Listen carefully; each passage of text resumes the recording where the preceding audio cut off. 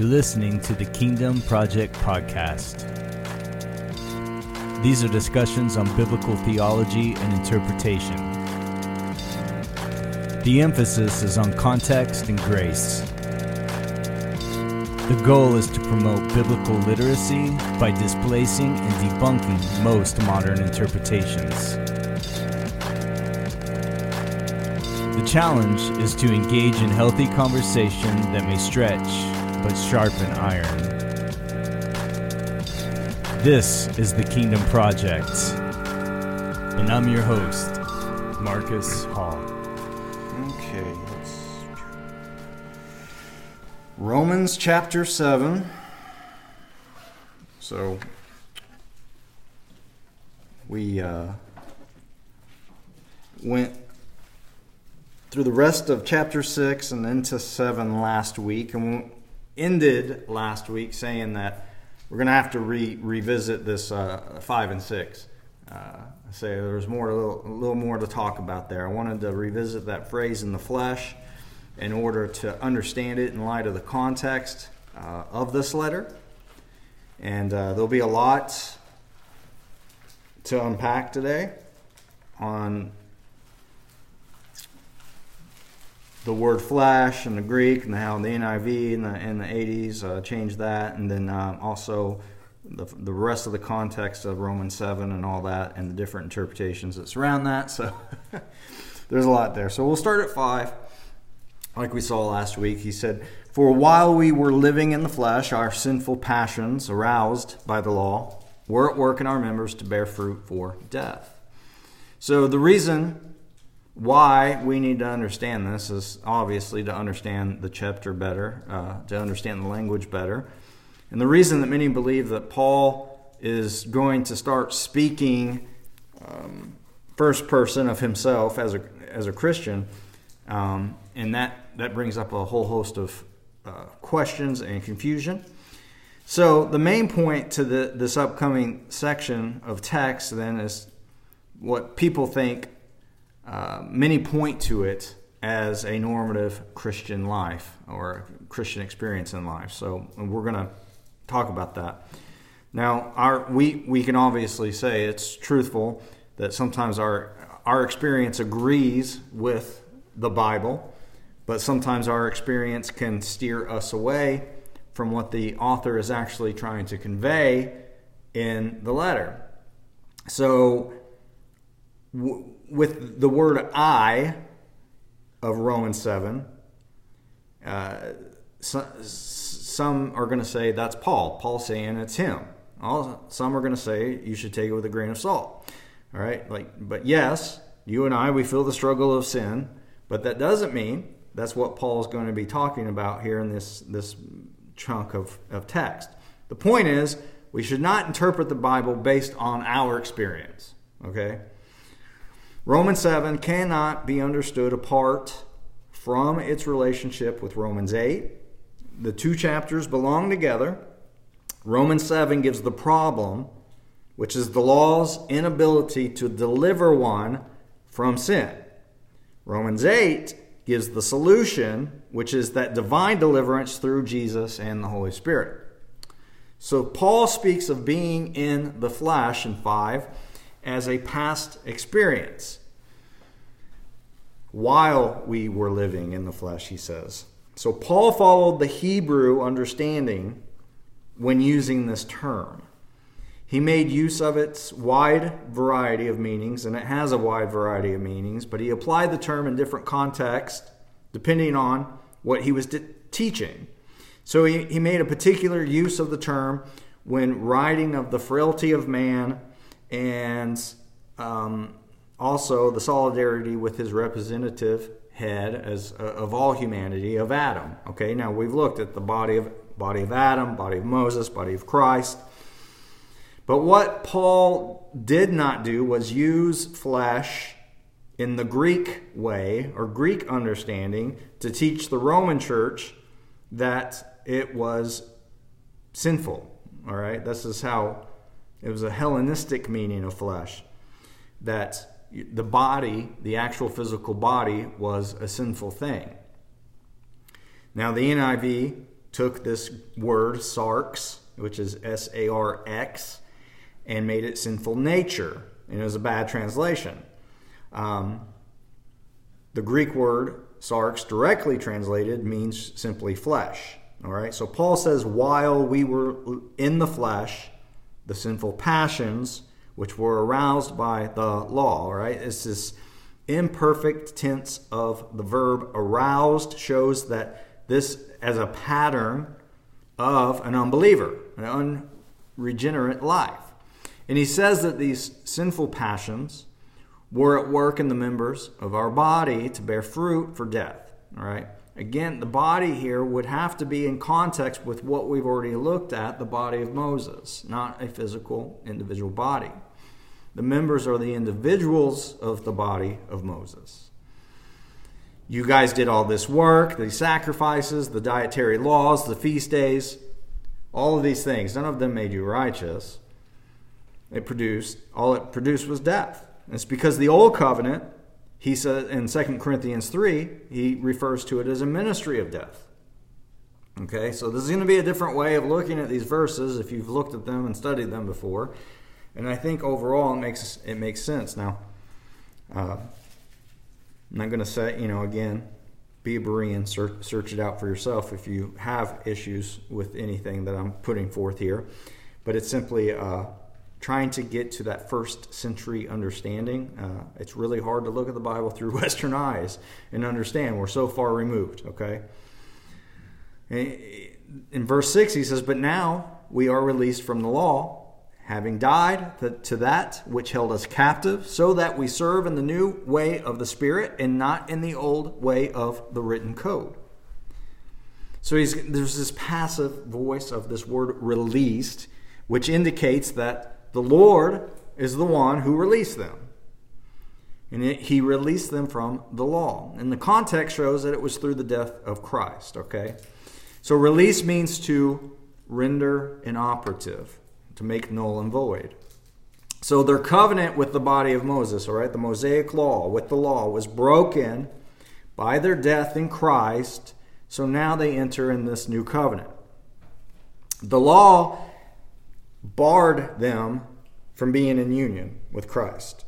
It was only death to the law that could free them from the law to belong to Christ. So Paul had given that analogy of marriage that we saw. And he was talking about Israel being married to the flesh, living under the law, was bringing about the sinful passions. So you can't obey the law while in this flesh. The law arouses sin. It links up with sin to bring about this death. The law hinders life in the Spirit. You have to be released from it so that you may serve in the newness of the Spirit. Now, to the Jews, hearing this, it was all very offensive. They accused Paul of preaching against the law and said it was a negative thing. Paul connects the law to the sin and says, they're not, you guys aren't under the law. That they had to die to the law. And a thoughtful listener to Paul may have thought something like this. All right now, Paul, you just said in chapter 6 that the believer has died with respect to sin. And now here, the believer has died with respect to the law. So to be fair, right? To the Jews, it would seem as if Paul is putting sin and the law in the same category here and making them synonymous. But this is what he addresses in the next verse. What then shall we say? That the law is sin? By no means.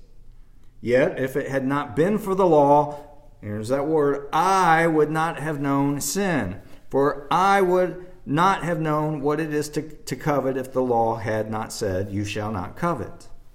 Now, law here is obviously, it's only the Mosaic law. And in order to make Paul relevant, if you will, all right, theologians have read law as though it referred to a general moral law which all humans lived under. But for Paul, the law is Torah. This is Jewish law. It's the first 5 books of the Bible. We must not change the meaning of law to attempt to make Paul's words relevant to us.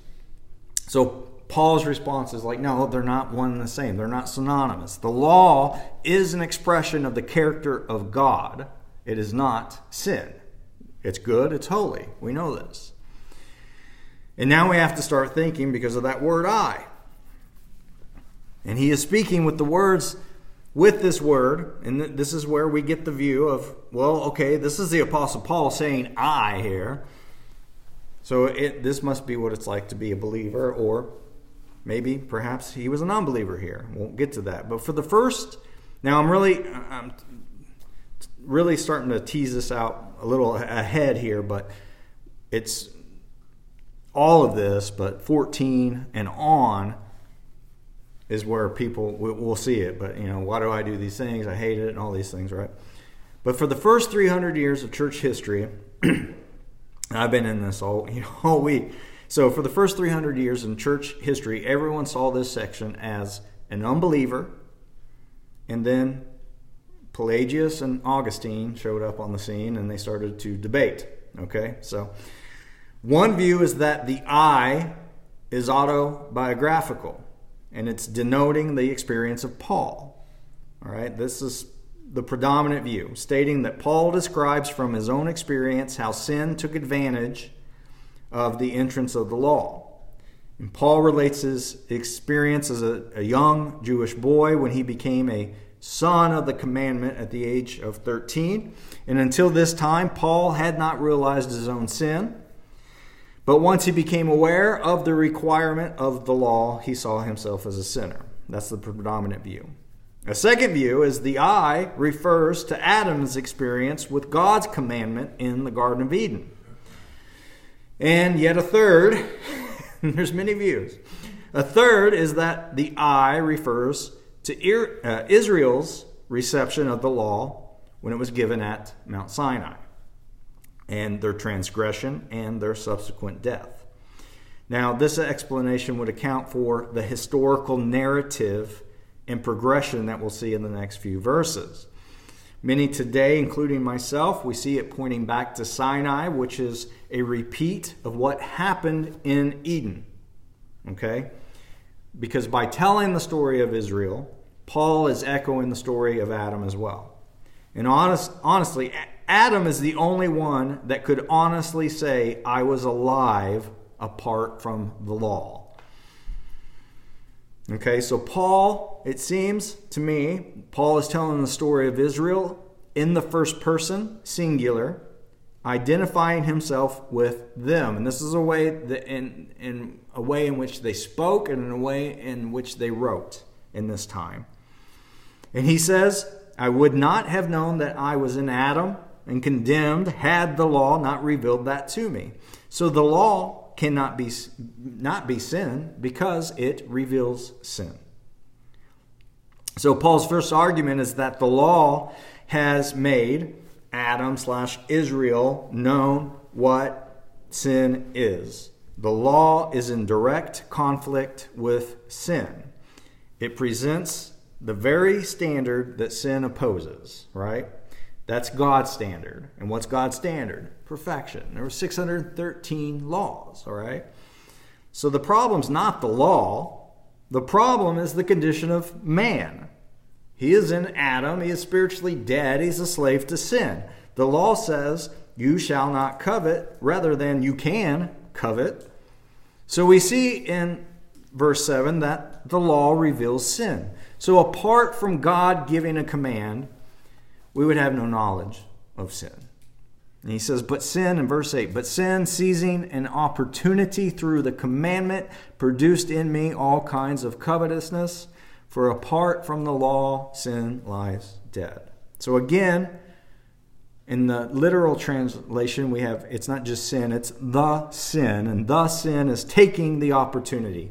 Sin is seen here as a principality that uses the commandment to arouse sin.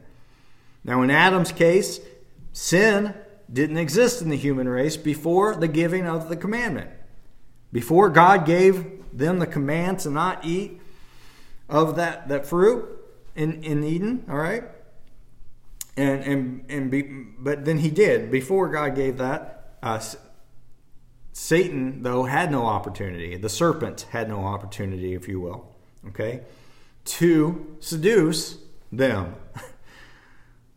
But the giving of the command changed that, and the serpent seized the opportunity to challenge man's love for and obedience to his Creator.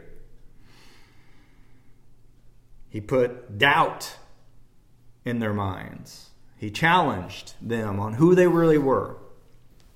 So, through Adam's disobedience, he acted like an adulterer by rejecting God's love and embracing sin, and the covenant with God then was terminated. Man entered into this relationship with sin, and the law was powerless to change it. 9 and 10. I was once alive apart from the law. Now, could Paul say he was alive apart from the law? I believe the only person, as I said, that could honestly say that was Adam. I was once alive apart from the law, but when the commandment came, sin came alive and I died. The very commandment that promised life proved to be death to me. So again, I can't stress it enough. I know I've stressed it the entire time. I've been your preacher, but I'm always context.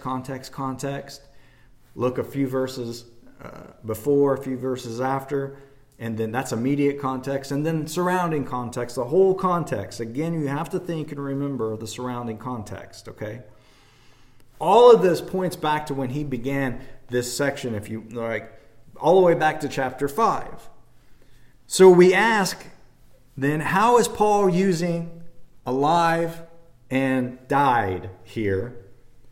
Because that can only be true of Adam. In chapter 5:12, it said, therefore, just as through one man sin entered into the world, and death through sin, and so death spread to all men because all sinned. So the death here is the same death that we see in our text. Adam was alive. He was in fellowship with God. And when he sinned, he died. That spiritual deadness that happened immediately and made him lose fellowship with God. He died spiritually. And Paul's referring to when the serpent took that opportunity to seduce Adam with the false promises. And this brought an end to that fellowship with God and established humanity's bondage to sin. He knew the command was given for positive reasons, and it was to bless and protect man. But Adam's thoughts became perverse in believing the serpent's lie, and in accusing God of malice was the problem.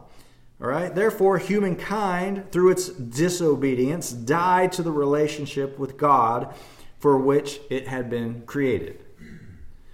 So originally, the law was ordained to life. God made man perfect, because people will want to debate that, but God made man good and very good. He saw man, it is all very good. He gave him a perfect law. And as long as he obeyed, that law justified him, and the law was a friend and a protector. That's why it was there. This is why we have rules and laws, right? I mean, the same. It's funny how people say religion has, no say here or anything like that. Like everything in society we've based on and all of this. Like we have laws because God had given laws. We know these things work. They're for our good. They protect us and they help us live better lives. But men rebel, right? So man did rebel against the law. And the law sentenced him to death. It became his jailer, and it threw him into prison, if you will, okay? So Paul sees sin as this predator. It's waiting to attack. It's waiting to kill. The serpent saw his opportunity in Eden when the command was given, and he realized that the law of God that was given for man's blessing could be used against Adam. So he enticed him to disobey, and by doing so, he secured this decisive victory that he had planned on getting, if you will. He turned man against God, put man into a position of guilt before the one who loved him. 11 and 12. For sin, seizing an opportunity through the commandment, deceived me, and through it killed me. So the law is holy, and the commandment is holy and righteous and good. So Paul, he's answering that question that he raised, where he asks, is the law bad? Is it sin? Right? He's still on that. Also, he mentioned you shall not covet. So people will say you shall not covet is through the command here. But again, we've got to point back. In ancient literature, I'll add that usually if a person or two people or more were mentioned in a text, whoever is first mentioned, if they bring up I or this or some sort of an example or illustration, they're most usually referring back to the first individual. So you're 2 chapters ago, Adam and Christ. So he's talking about Adam. All right. Now Paul's saying, no, it's far from being sinful. All right. The law is holy. It comes from a holy God. It searches out sin. It's righteous because it lays just requirements on people, and because it forbids and condemns sin. It's good because its purpose is to produce blessing and life. It's holy, it's righteous, it's good. Ultimately, as well, these are attributes that express the character of the living God whose commandment it belongs to. So, here from verses 7 to 12, Paul's describing the arrival of the Torah in Israel, and saying that when the Torah came, Israel had recapitulated the sin of Adam, which was recalling it and doing it again. Israel pictures to the world what happened then in the Garden of Eden. And this is what he's saying in miniature form, if you will, in Romans 5:20. So Paul has now exonerated the law as being synonymous or identical to sin. And he has made clear it's holy, it's just, and it's good. And now he asks another question. And this is the beginning then of the main section where people go, this is Paul as a Christian. Okay? Others say this is Paul before he was a Christian. And others still say, no, well, this is Paul as a mature Christian. This is going through sanctification. And some have even tried another explanation to avoid admitting that Paul, as a mature Christian, could have such spiritual struggles with sin. So they acknowledge that Paul is a believer here, but they'll say he's a carnal one. Right? And how many, you've heard that? A carnal believer, right? Paul's objector is asking, shall we stay under the law so that sin will increase and grace will increase, right? So if you get the context wrong, you get the subject wrong, and context is king when you're trying to interpret. So part of the context is, who is the author writing to? All right? And I'll be honest here, it almost feels like you would have to use the carnal Christian view here to make sense. The honest truth here, though, is that this isn't describing someone that's struggling with sin. It's someone defeated by sin. All right? And I know I'm giving all this as an intro, but we're going to just go ahead and I'm going to look at it all real fast. Read it. All right. So he's going to say, did that which is good then bring death to me? No, by no means. It was sin producing death in me through what is good, in order that sin might be shown to be sin, and through the commandment might become sinful beyond measure. And here's where it gets all debated. For we know that the law is spiritual, but I am of the flesh, sold under sin. For I do not understand my own actions, for I do not do what I want, but I do the very thing I hate. Now, if I do what I do not want, I agree with the law that it is good. So now it is no longer I who did it. All right, he's saying it's not I who did it, but sin that dwells within me. For I know that nothing good dwells in me, that is, in my flesh. For I have the desire to do what is right, but not the ability to carry it out. For I do not do the good I want, but the evil I do not want is what I keep on doing. Now, if I do what I do not want, it is no longer I who do it, but the sin that dwells within me. So I find it to be a law that when I want to do right, evil lies close at hand. And we'll stop there because we won't finish it today. But you see this issue here. People struggle with this. Okay? This is that sounds like someone that's defeated by sin, not someone who's struggling with it. They were sold to it, it says. To say that Paul describes a Christian in Romans 7 and then in Romans 8 is either contradictory or it borders on contradiction. Paul's description of a believer in Romans 8 is contrasted, not correlated, with the description of a pre-converted Jew trying to find deliverance and salvation through the Mosaic law. Okay? We see sin here not as a struggle, but as a master. And that certainly does not fit the description of a believer in Jesus. Nor does it fit the description of a believer that's empowered by the Holy Spirit. There's no mention of the Holy Spirit in these verses. There's no mention of Christ in these verses. The Christian struggle with sin, and that also there are times of stumbling few are going to disagree with. All right? We understand that. We have examples in Scripture of even the godliest of saints falling into grievous sin. Most would readily admit that they have experienced to some degree what Paul describes in Romans 7. But that's not the issue. The issue is what exactly is or who is Paul describing here through verses 14 through 25.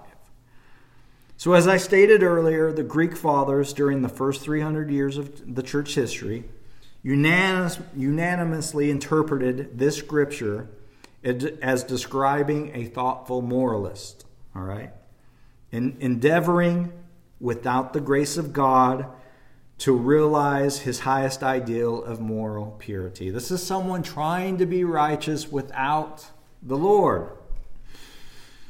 Now, in the beginning of this same chapter, in verse 5, which we started, Paul gave us stick with me. This is a little confusing, but stick with me here. Paul gives us a one-sentence description of precisely what he expresses in an extended form. We get to the extended form starting at verse 14 through 25 when he says, but in verse 5 he says, for while we were living in the flesh, okay, our sinful passions aroused by the law were at work in our members to bear fruit of death. All right. That is a condensed version of what is described of the man in verses 14 through 25. Yet, it is agreed that verse 5 are those under the law or unbelievers without Christ, right? And this is another literary style in which they used in the ancient times, that in verse 6 we read, but now we are released from the law, having died to that which held us captive, so that we serve in the new way of the Spirit and not in the old way of the written code. This is a condensed version of what's further expounded on in chapter 8, verses 1 through 11. Okay, so in Romans 7, 14 through 25, Paul is describing a man of the flesh confronted with the task of having to keep a spiritual law, and then finds that he does not have the ability to carry it out on his own. Consequently, he cannot please God. As he says later in Romans 8:8, those who are in the flesh cannot please God. All right, so to make all this more simplistic and easy, Romans 7:5 describes life under the law. This is the Mosaic law, life of Moses, or body of Moses. It's expounded on in 14 through 25. And Romans 7:6 describes life in the Spirit and then is unpacked in 8:1 through 11. 14 through 25 cannot refer to a believer, since 7:5 does not refer to a believer. I believe this is proper exegeting of the Scripture and how you do it, so you're just getting little mini lessons here on that, okay? So we look at these verses again. Did that which is good then bring death to me? By no means. It was sin producing death in me through what is good, in order that sin might be shown to be sin, and through the commandment might become sinful beyond measure. For we know that the law is spiritual, but I am of the flesh, sold under sin. So it was sin, not the law, that brought death. And Paul has already defended the law against the charge that the law was the direct cause of death. He says sin is the culprit. Sin is what killed us. And Paul's summary answer is that sin's use of that which is really and truly good to bring about death is more proof of the exceeding wickedness of sin. Now, in rabbinic literature, it was often said that the law was spiritual, and that the meaning of the context usually is that the law is something given by God on Mount Sinai. And Paul has already said this in verse 12, that the law is holy, the commandment is holy and righteous and good. So we have to have a correct understanding of what Paul means again by flesh here. Right? Remember, Paul followed the Hebrew understanding when using that term, and he made use of it. Wide variety of meanings, as I said. So by flesh here, Paul's talking about the old covenant mode of existence. And because we see the spirit-flesh contrast that runs all through this section, just like the Adam-Christ contrast that ran through chapter 5, and then you get slave-free contrast in chapter 6. I here is Adam or Israel, which belongs to the Adam solidarity, and its soul is under the sin and the death. The problem's not Torah, it's sin. The point of the argument in chapter 6 was that the Christian is not in Adam, not in the flesh. Believers are not in the flesh because we are in the Spirit. So Paul had just said at least 6 times in Romans 6 that Christians are freed from the slave master of the sin. So how could he then say that he was in bondage to sin here? He couldn't. And nor would he.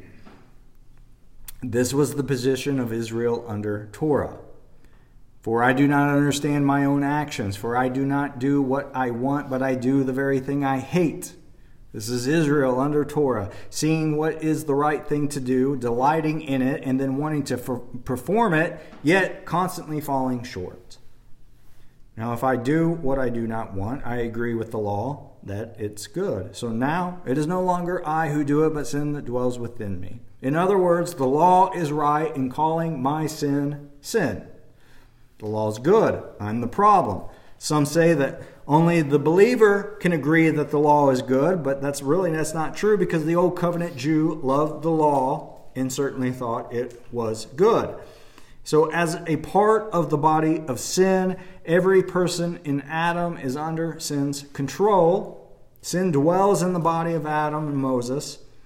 Some Christians have misused these verses to excuse sin and deny responsibility for it because they say it's not me, it's sin. It's not my fault. Devil made me do it, right?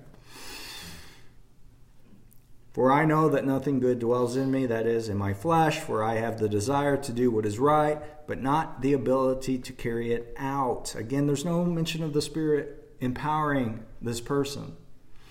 For I do not do the good I want, but the evil I do not want is what I keep on doing. Now, if I do what I do not want, it is no longer I who do it, but sin that dwells within me. Again, I feel this is Israel under Torah. I refers to Israel according to the flesh, which is Israel and Adam. The majority of teachers and commentators see this passage as autobiographical. Paul's just speaking of his life right then in the present tense. All right? They'll say he was a mature Christian. This is They say that they see this as a normative Christian life, and I and many others disagree. I believe it describes life under law. I believe even if it wasn't under law, this is somebody just trying to be good. How many people, they just don't understand God or the gospel or anything, but they do good all their lives and they just hope. I hope if there's something on the other side, I hope it's good, right? They can't.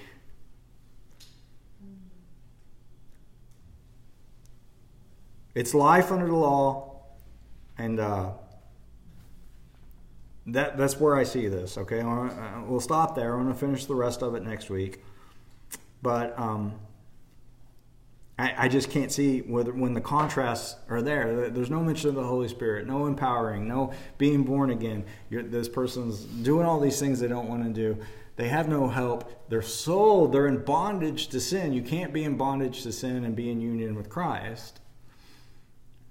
Because the power of the Holy Spirit, the freedom in Christ, is all shown in chapter 8. And he will say, who's going to, again, we deal with that phrase, body, right? He'll say, who can deliver me from this body of death?